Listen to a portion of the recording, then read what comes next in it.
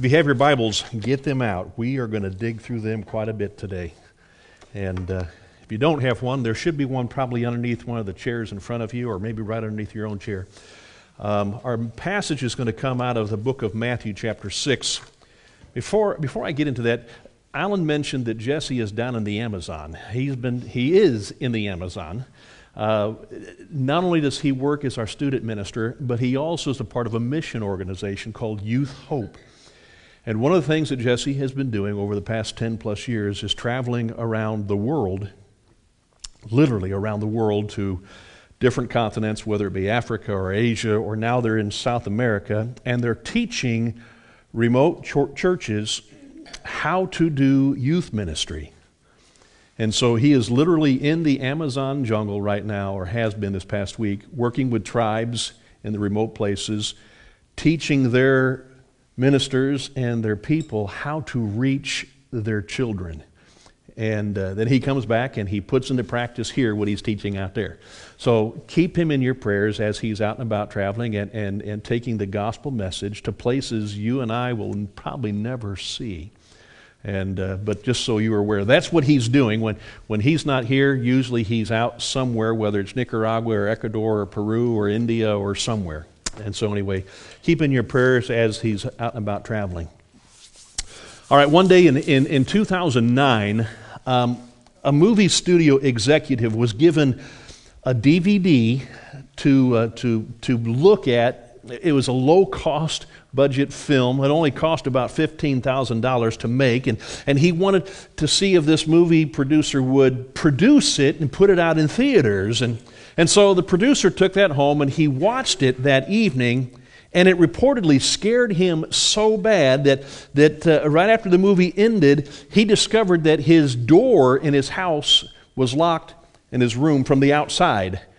And he had to call a locksmith to come and unlock him and let him out. He was also convinced that this DVD was something demonic or haunted. There was something wrong with what was going on in his watching this. Now, he brought that DVD the next day to the studio in a trash bag. After a while, he decided, okay, we will produce this and put it out there in theaters. The movie in question was this pretend found footage of the movie that he entitled Paranormal Activity. Now, some of you may have seen that, or you may have heard about that. This film produced, like I said, only $15,000 to produce it, but since then it has gone on. They've made other movies based upon this same theme and has brought in millions of dollars just to scare the bejeebies out of everybody in America. All right? Now, that executive, who to this day is still convinced, from what I understand, that DVD has got to be haunted, is a man by the name of Steven Spielberg. All right.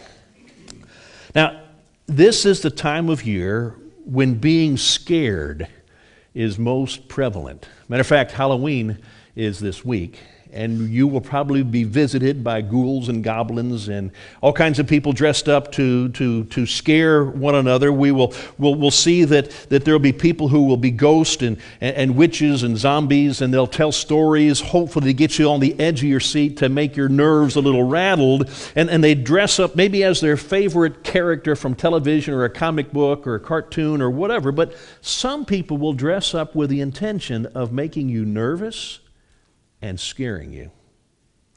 While being scared, maybe just one time a year, to express ourselves and having fun, but we live in a world where there is, in actuality, a reality of things that are going on around us that people might be afraid of. Wars are being waged. We know that. We see that, we hear about that all the time, and rumors of our involvement are beginning to maybe make some people a little uneasy. People are waging wars in their own communities by creating crimes against their neighbors. Political targeting of opposition is going to be on the elevation here as we're moving into an election year. And whether we like it or not, we see things sometimes in the future as uneasy. We see sickness and disease have made people a little bit more fearful, whether it's a virus that we've dealt with over the last few years, or maybe it's other things like monkeypox, or maybe polio or measles, or we can name all kinds of diseases out there that have come against humanity. There are other real things that might scare us that we've happened recently, everything from an economic turmoil to protesters that are lobbying and looting and robbing and burning things down. And remember that there are scares. Remember back years ago there was this big fear of murder hornets coming to America? I remember that. They were coming up out of the south, and so you've got to be careful not to let any kind of flying insect bite you because it might kill you. Well, there we are. So what are you afraid of? And a lot of guys will say, I'm not afraid of anything. Well, they don't sleep at night either, probably. Maybe your fears right now have more to do with the here and now in your life and being expressed through what psychology calls anxiety or worry. Because we allow our anxieties and our worries to really come out. Paying your bills so that you have heat this winter may be an anxiety that you're struggling about. Maybe it's just buying groceries and having food in the refrigerator, or a family member who's dealing with a very serious sickness or an injury, and maybe even coming to the end of their life and what's going to happen with me and how's that going to take place? Or maybe you're worried about trying to help your children navigate adulthood and how they can help to raise their children and raise healthy lives and become well-adjusted, balanced kids who then can succeed in life. And we think all these different things, we start running through our minds. But the question is, are we raising our children to put their faith in Jesus Christ and find salvation in Him? Maybe you've got an enormous amount of debt, or a car that runs and doesn't run, and you're worried if you're going to be able to get to work or not with it.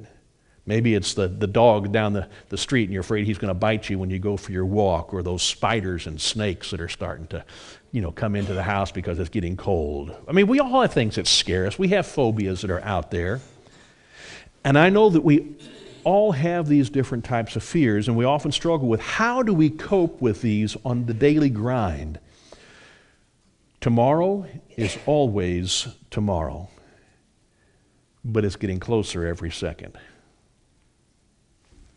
And are we prepared for what it might bring? I know that anxiety is not a laughing matter, but often we make jokes about our fears and our anxieties and our worries. Think about the old Peanuts cartoon, all right? And Linus shows up and he's having a conversation with Charlie Brown. And he says to Charlie Brown, you look kind of depressed, Charlie Brown. And he responds, well, I worry about school a lot. And then Charlie adds to that, I worry about my worrying about school a lot. And as they sit on that log together, Charlie finally makes this last statement. And he says, my anxieties have anxieties. And he's sitting with a fellow who usually carries around a security blanket. It's just kind of odd that we would be talking about that. But in reality, this Charlie Brown and this Linus could be us. And that's why we find humor in it. Because we do have anxieties in life. We do worry about things. We struggle with the security that we have. In our study this morning, we're going to expose the so-called worry wart in our lives. Jesus is challenging us, instead of allowing our anxieties to build up in us and to control us, and that the worries that they come with it, that we should then instead put our trust in God and allow Him to deal with the things that we actually have no control over. And if we trust in His power and His faithfulness to see us through each day. So let's open up the book of Matthew, and we go to chapter 6, and we're going to close out chapter 6 as we begin reading at verse 25. Therefore, I tell you, Jesus says, do not be anxious about your life, what you will eat or what you will drink, nor about your body, what you will put on. Is not life more than food, and the body more than clothing? Look at the birds of the air. They neither sow nor reap nor gather into barns, and yet your heavenly Father feeds them. Are you not of more value than they? And which of you, by being anxious, can add a single hour to his span of life? And why are you anxious about clothing? Consider the lilies of the fields and how they grow. They neither toil nor spin. Yet I tell you, even Solomon, in all of his glory, was not arrayed like one of these. But if God so clothes the grass of the field, which today is alive and tomorrow is thrown into the oven, will he not much more clothe you? Oh, you have little faith.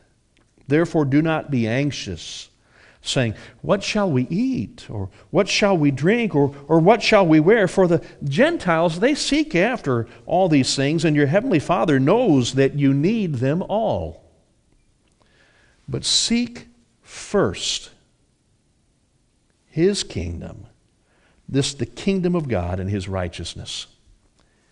And then all these things will be added to you.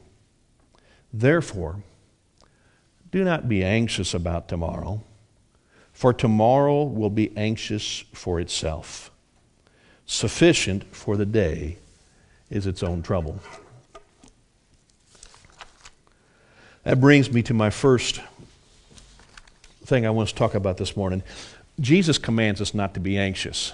Well, if you can't read that, maybe there's some problem, all right?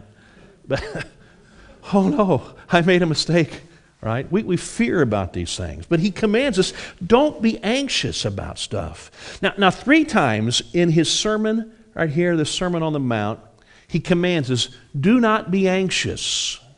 Now what does he mean by that? Well, the Greek word for anxious, merimnao, it's built on a word that we use, something that's apart. It could be translated, don't go to pieces, don't fall apart, don't be distracted. It literally means to be drawn or pulled in different directions. Worry or anxiety has this emotional ability to destroy us, literally, that we fall apart because of our anxious thoughts. Worry is one of the most destructive weapons that Satan uses. Did you catch that? It is not an aspect of godly character. It's an aspect that Satan uses to destroy godly character. It steals your joy, your commitment, your contentment, your happiness. And what it makes even more ridiculous is that we often worry about things that we actually are going to have no control over, and many times those things never even happen. But we've worried about them. Worry is futile. It's worthless. It's useless. It doesn't produce anything positive or good. And it accomplishes nothing at all except maybe insomnia. That's where you just can't sleep. Why not? Because I'm worried about something, and we think about it constantly. Irving Berlin, he wrote a song called Count Your Blessings Instead of Sheep. Now, he was going through a very difficult and a troubling time in his life, and he was struggling with anxiety so much that he was having a point where he could not sleep at night, and he was staying awake constantly, and the insomnia was making him sick. A doctor came and visited him at his home, and after listening to Irvin's self-pity and all of his belly aching and complaining about this and all that, the doctor finally suggested to him that you need to start counting your blessings instead of sheep. And so then he wrote this song, which was later incorporated into the movie White Christmas. It says, when I'm worried and I can't sleep, I count my blessings instead of sheep, and I fall asleep counting my blessings. When my bankroll is getting small, I think of when I had none at all, and I fall asleep counting my blessings. I think about a nursery and I picture curly heads, and one by one I count them as they slumber into bed. If you're worried and you can't sleep, just count your blessings instead of sheep, and you'll fall asleep counting your blessings. Now, you all should be asleep by now. I don't know what's going on. That would have put anybody to sleep, right? You must really have a lot of anxiety. All right? Well, great Scottish novelist Alistair MacLean, he's written a lot of books and novels based upon adventure and thrillers and all that. He tells a story one time from Tauler, who was a German mystic. And he says this. He says, one day Tauler met a beggar. And he said, God, give you a good day, my friend. And the beggar answered, I thank God I never had a bad one. And Tauler then said, well, God give you a happy life, my friend. He says, I thank God, said the beggar. I'm never unhappy. Well, that kind of amazed Tauler, and so he asked, well, what do you mean? Well, said the beggar, when the weather is fine, I thank God. When it rains, I thank God. When I have plenty, I thank God. When I'm hungry, I thank God. And since God's will is my will, and whatever pleases Him pleases me, why should I say I'm unhappy when I'm not? Tauler looked at the man kind of in an astonishment, and he said, well, who are you? He asked. And the beggar replied, I'm a king. And Tauler then said, where then is your kingdom? And the beggar answered quietly, in my heart. Isaiah 26, verses 3 and 4 says, you keep him in perfect peace, whose mind is stayed on you, because he trusts in you. Trust in the Lord forever, for the Lord God is an everlasting rock. And that's what Jesus is talking about here in Matthew chapter 6. He's telling us not to let anxiety and worry take control of our lives. So how can we overcome this worry wart? Well, there's no magic pill that you can take. But there are some changes that you might make, maybe in your attitude, that you would help bring about a calming and a peaceful spirit so you don't worry anymore. So let's look next at what Jesus offers as a cure for our anxiety. First off, I think we need to take a look at the birds of the air, and that's what he just simply does. As he's out there on this mountainside overlooking the Sea of Galilee, there are birds that are all over that area. And he says, let's look at the birds here. He says, they neither sow nor reap nor gather into barns, and yet your heavenly Father feeds them. Are you not more valuable than they? I mean, we know that they don't do anything to have all that their provisions are taken care of. God provides for them. And are you not more valuable than the birds of the air? After all, you were created in the image of God. True? At some point in your life, you're going to need to slow down and just smell the roses. I mean, that's important. And in that moment, you should take the time to reflect on the promises of God. So let's jump back into the book of Psalms 23. And we find that the psalmist writes these words that have brought so much comfort and a sense of calming in the lives of people for generations. It says, the Lord is my shepherd, I shall not want. He makes me lie down in green pastures, and he leads me beside still waters. He leads me in paths, and he restores my soul, and he leads me in paths of righteousness for his name's sake. And even, listen to this, even though I walk through the valley of the shadow of death, my anxiety doesn't get me. I don't worry about who's hiding around that corner. He says, I will fear no evil. Why? Well, for you're with me. Your rod and your staff, they comfort me. You prepare a table before me in the presence of my enemies.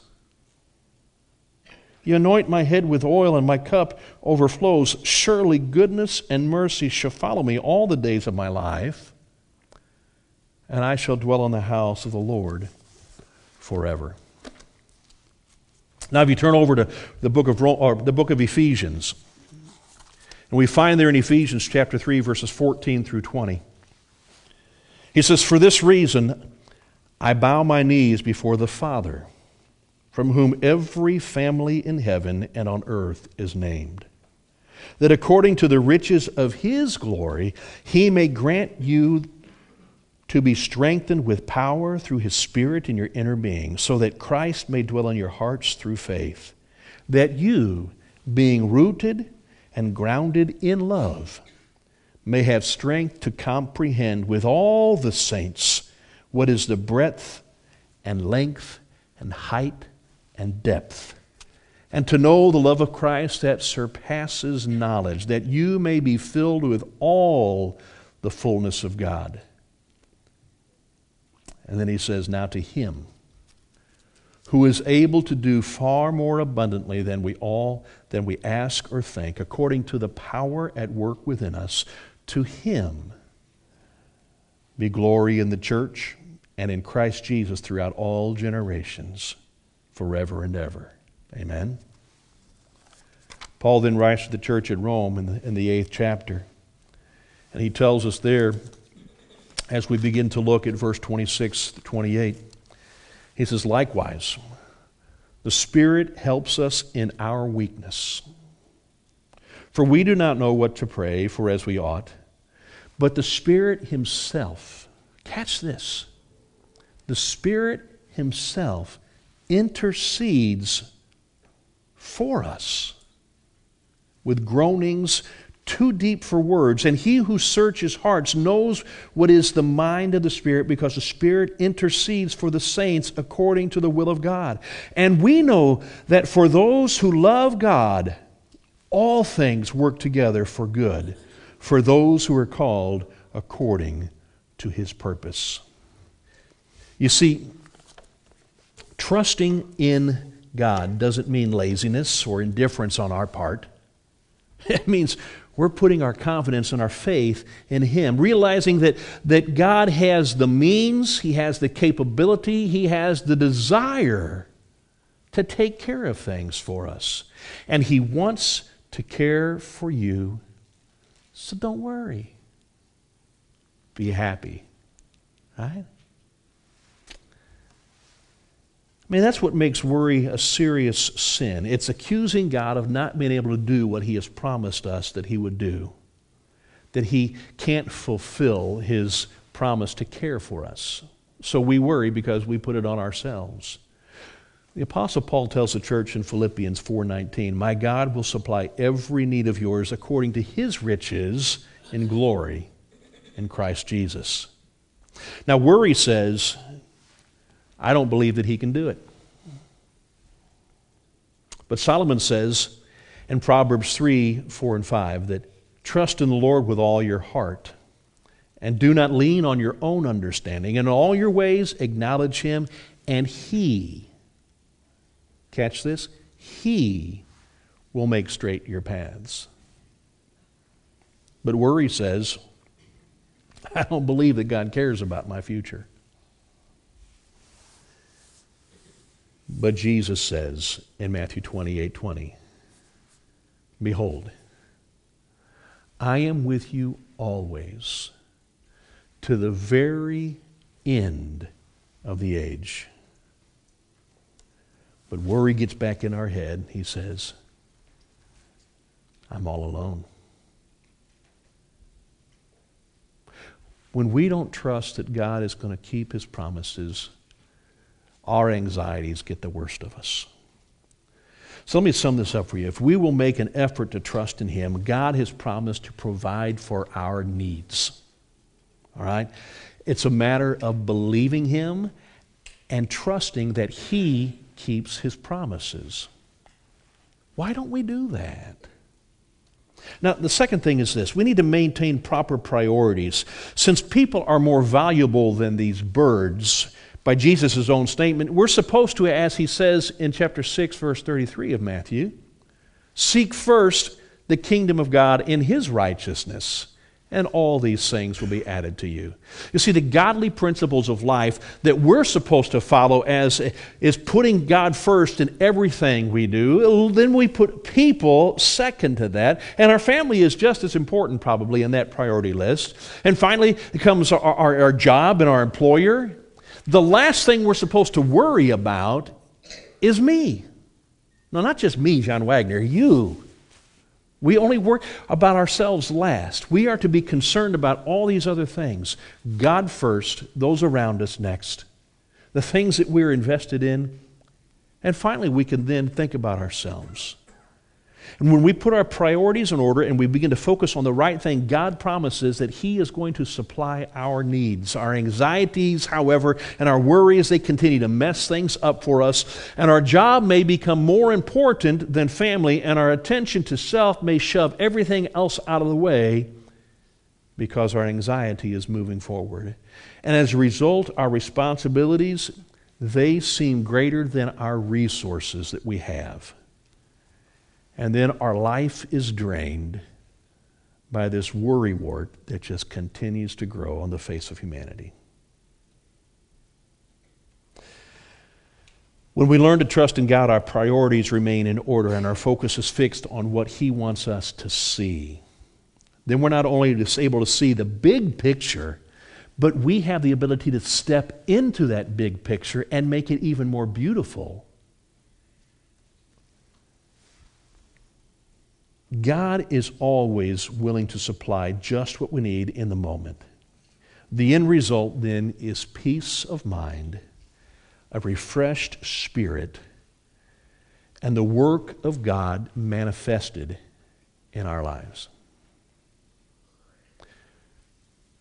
We can sleep peacefully. Now here's an interesting side note I learned this week as I was doing my study. That word peace is used 220 times in Scripture. And most of the time it is linked with another word. Can you guess what that word is? Righteousness. And here's another interesting part. Righteousness always comes before peace. When we are seeking the righteousness of God, seek first his kingdom and his righteousness, and we're allowing the righteousness of God to clothe us and to robe us in his righteousness, and we're trying to do things his way, the right way, we then find peace. But when we do things our way, there's turmoil. So we need to trust in him.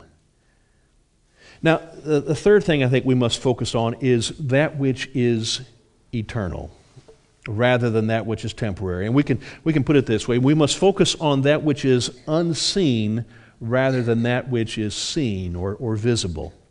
Remember 2 Corinthians chapter 5, verse 7. It says, "For we walk by faith, not by" what? Sight.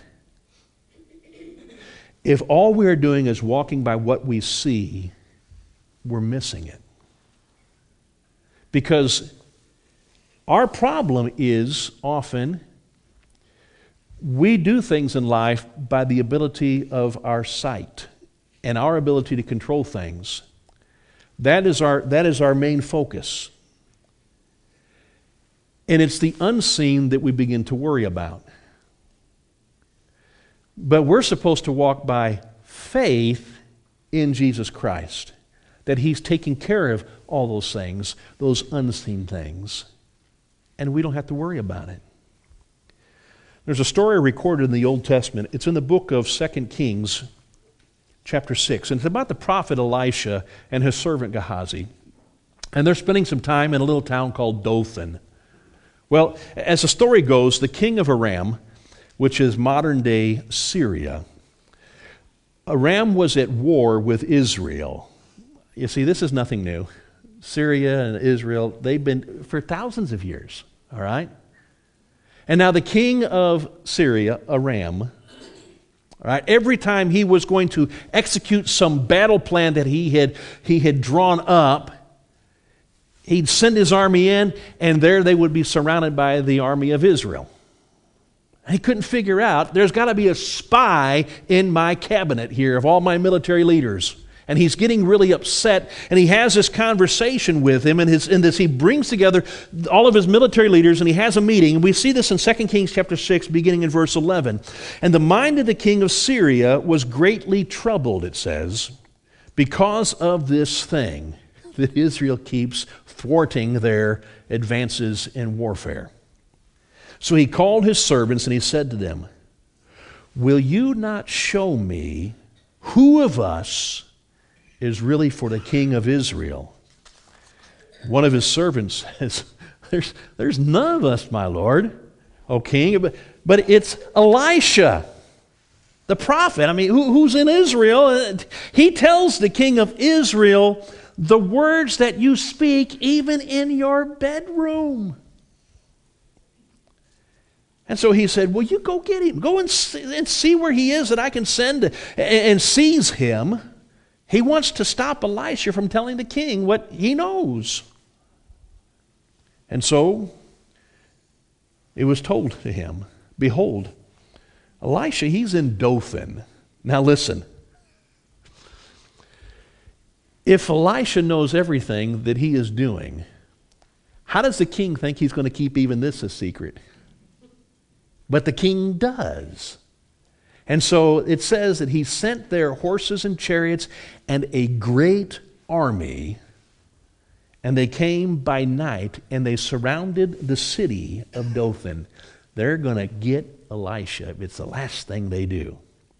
Now the next morning, Elisha's servant, he gets up in the morning, Gehazi, and he woke up and he went out to the veranda with his morning cup of pumpkin spice latte, right? Maybe I'm putting a little more into this story as actually there. It was actually goat's milk. But so he goes out and he looked out and he noticed that this area around the city walls is swarming with chariots and horses and a very great army. And they're about to be devoured. So he goes to wake up Elisha, who is sleeping very peacefully, right? And when Elisha is awakened from his peaceful night's sleep, Gehazi is worried that they aren't going to make it through the day. And you can almost hear the terror in his voice as he speaks there in 2 Kings 6:15. He says, alas, my master, what shall we do? I mean, we're going to die. Now what are we going to do? But what is Elisha's response? He's aware of something that Gehazi has no clue. And so listen what Elisha tells his servant. In verses 16 and 17, he said, don't be afraid, for those who are with us are more than those who are with them. Then Elisha prayed. And here's his little brief prayer. O Lord, please open his eyes that he may see. So the Lord opened the eyes of the young man, and he saw, and behold, the mountain was full of horses and chariots of fire all around Elisha. Now get this picture. They're in a little town of Dothan. A great army has just amassed itself around their city walls, and they're about to come in and destroy it and kill Elisha. That would cause me a little anxiety. But Elisha says, you don't see what I see. All you see is that which is right here. And he prays that God would open his eyes. And when he opens his eyes, he now sees an army of angels around the mountainside surrounding this army. Understand this. The spiritual warfare that is taking place in our world is real. But you have a spiritual army of angels who are at our beck and call because God sends them. The Bible emphasizes the fact that what is unseen is often more important than that which is seen. Paul says in 2 Corinthians chapter 4, verses 16 through 18, "So we do not lose heart. Though our outer self is wasting away, our inner self is being renewed day by day. For, you see, this light and momentary affliction is preparing us for an eternal weight of glory beyond all comparisons. And as we look not to the things that are seen, but to the things that are unseen, for the things that are seen are transient, but the things that are unseen, those things are eternal." All right? So Jesus tells us in Matthew 6:34, "Therefore, do not be anxious about tomorrow, for tomorrow will be anxious for itself. Sufficient for the day is its own trouble." Now, I want you to notice that Jesus didn't say, "Don't worry about tomorrow because nothing bad will happen." He doesn't say that. He doesn't promise tomorrow is going to be a breeze. All right? He said each day has its own trouble. All you've got is today. Don't worry about tomorrow. I mean, if you want to, go ahead, but you won't be sleeping tonight. Let tomorrow deal with itself. Tomorrow. Back in 1789, the sky over Hartford, Connecticut got eerie. I mean, it was so much so that the state Congress, as they were in session, began looking out the windows, and they literally thought the end of the world was at hand. Calming the shouts of the statesmen that they wanted to immediately adjourn and run for the hills and get to their families, Colonel Davenport, he was the Speaker of the House, he rose and he said, "The day of judgment is either approaching or it is not. If it is not, there is no cause for adjournment. If it is, I choose to be found doing my duty." You see, we spend so much time worrying about tomorrow, fearing what may or may not happen, that we often forget that a Christian has nothing to fear about tomorrow. As long as we remain faithful to Christ and the calling that God has given us, we don't have to worry about those things. Rather than fearing what is to come, we would be much better off taking comfort in the fact that nothing happens to a child of God without our Lord's consent and His faithful hand guiding us first. Once again, we're shocked by the turmoil that has arisen in our world, not just among individuals, but even between nations. Again and again and again, we've witnessed how cruel people can be and how cheaply human life is regarded by some. Maybe it's time to pay attention to the words of Jesus where He challenges us and He focuses us not to worry and not to have fears, but to focus on the faithfulness of God in the midst of chaos. Before 1492, when Columbus sailed the ocean blue, the common belief was that a ship from Europe, if it sailed too far west, that it would either fall off the edge of the world or it would face terrible dangers. Matter of fact, in the British Museum in England, I'm told that there is an ancient mariner's map that dates back to the 15th century when King Henry IV was on the throne. Now on it, the chart makers, as map makers, they wrote these words over the Atlantic Ocean. Here be giants. Here be fiery scorpions. Here be dragons. And based on that superstition, sailors were often afraid to travel west across the Atlantic Ocean. But there was an English navigator by the name of Sir John Franklin who was a mighty faithful man to God. And he knew the Bible that God said that God sits above the circle of the earth. And he took a copy of that map and he crossed out those fearful words and he added these three words: here be God. Now, if you're a servant of Christ, you need to know that as you sail towards your darkest fears and your deepest worries, there be God. He's right there in the midst of all of us. He is here with us. He will not abandon us. He will not forsake us. He will not leave us as orphans. He will be with us always to the very end of the age.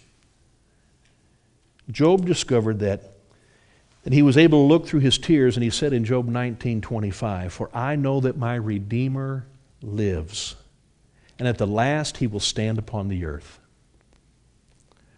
Our universe is so large that scientists, they cannot measure it.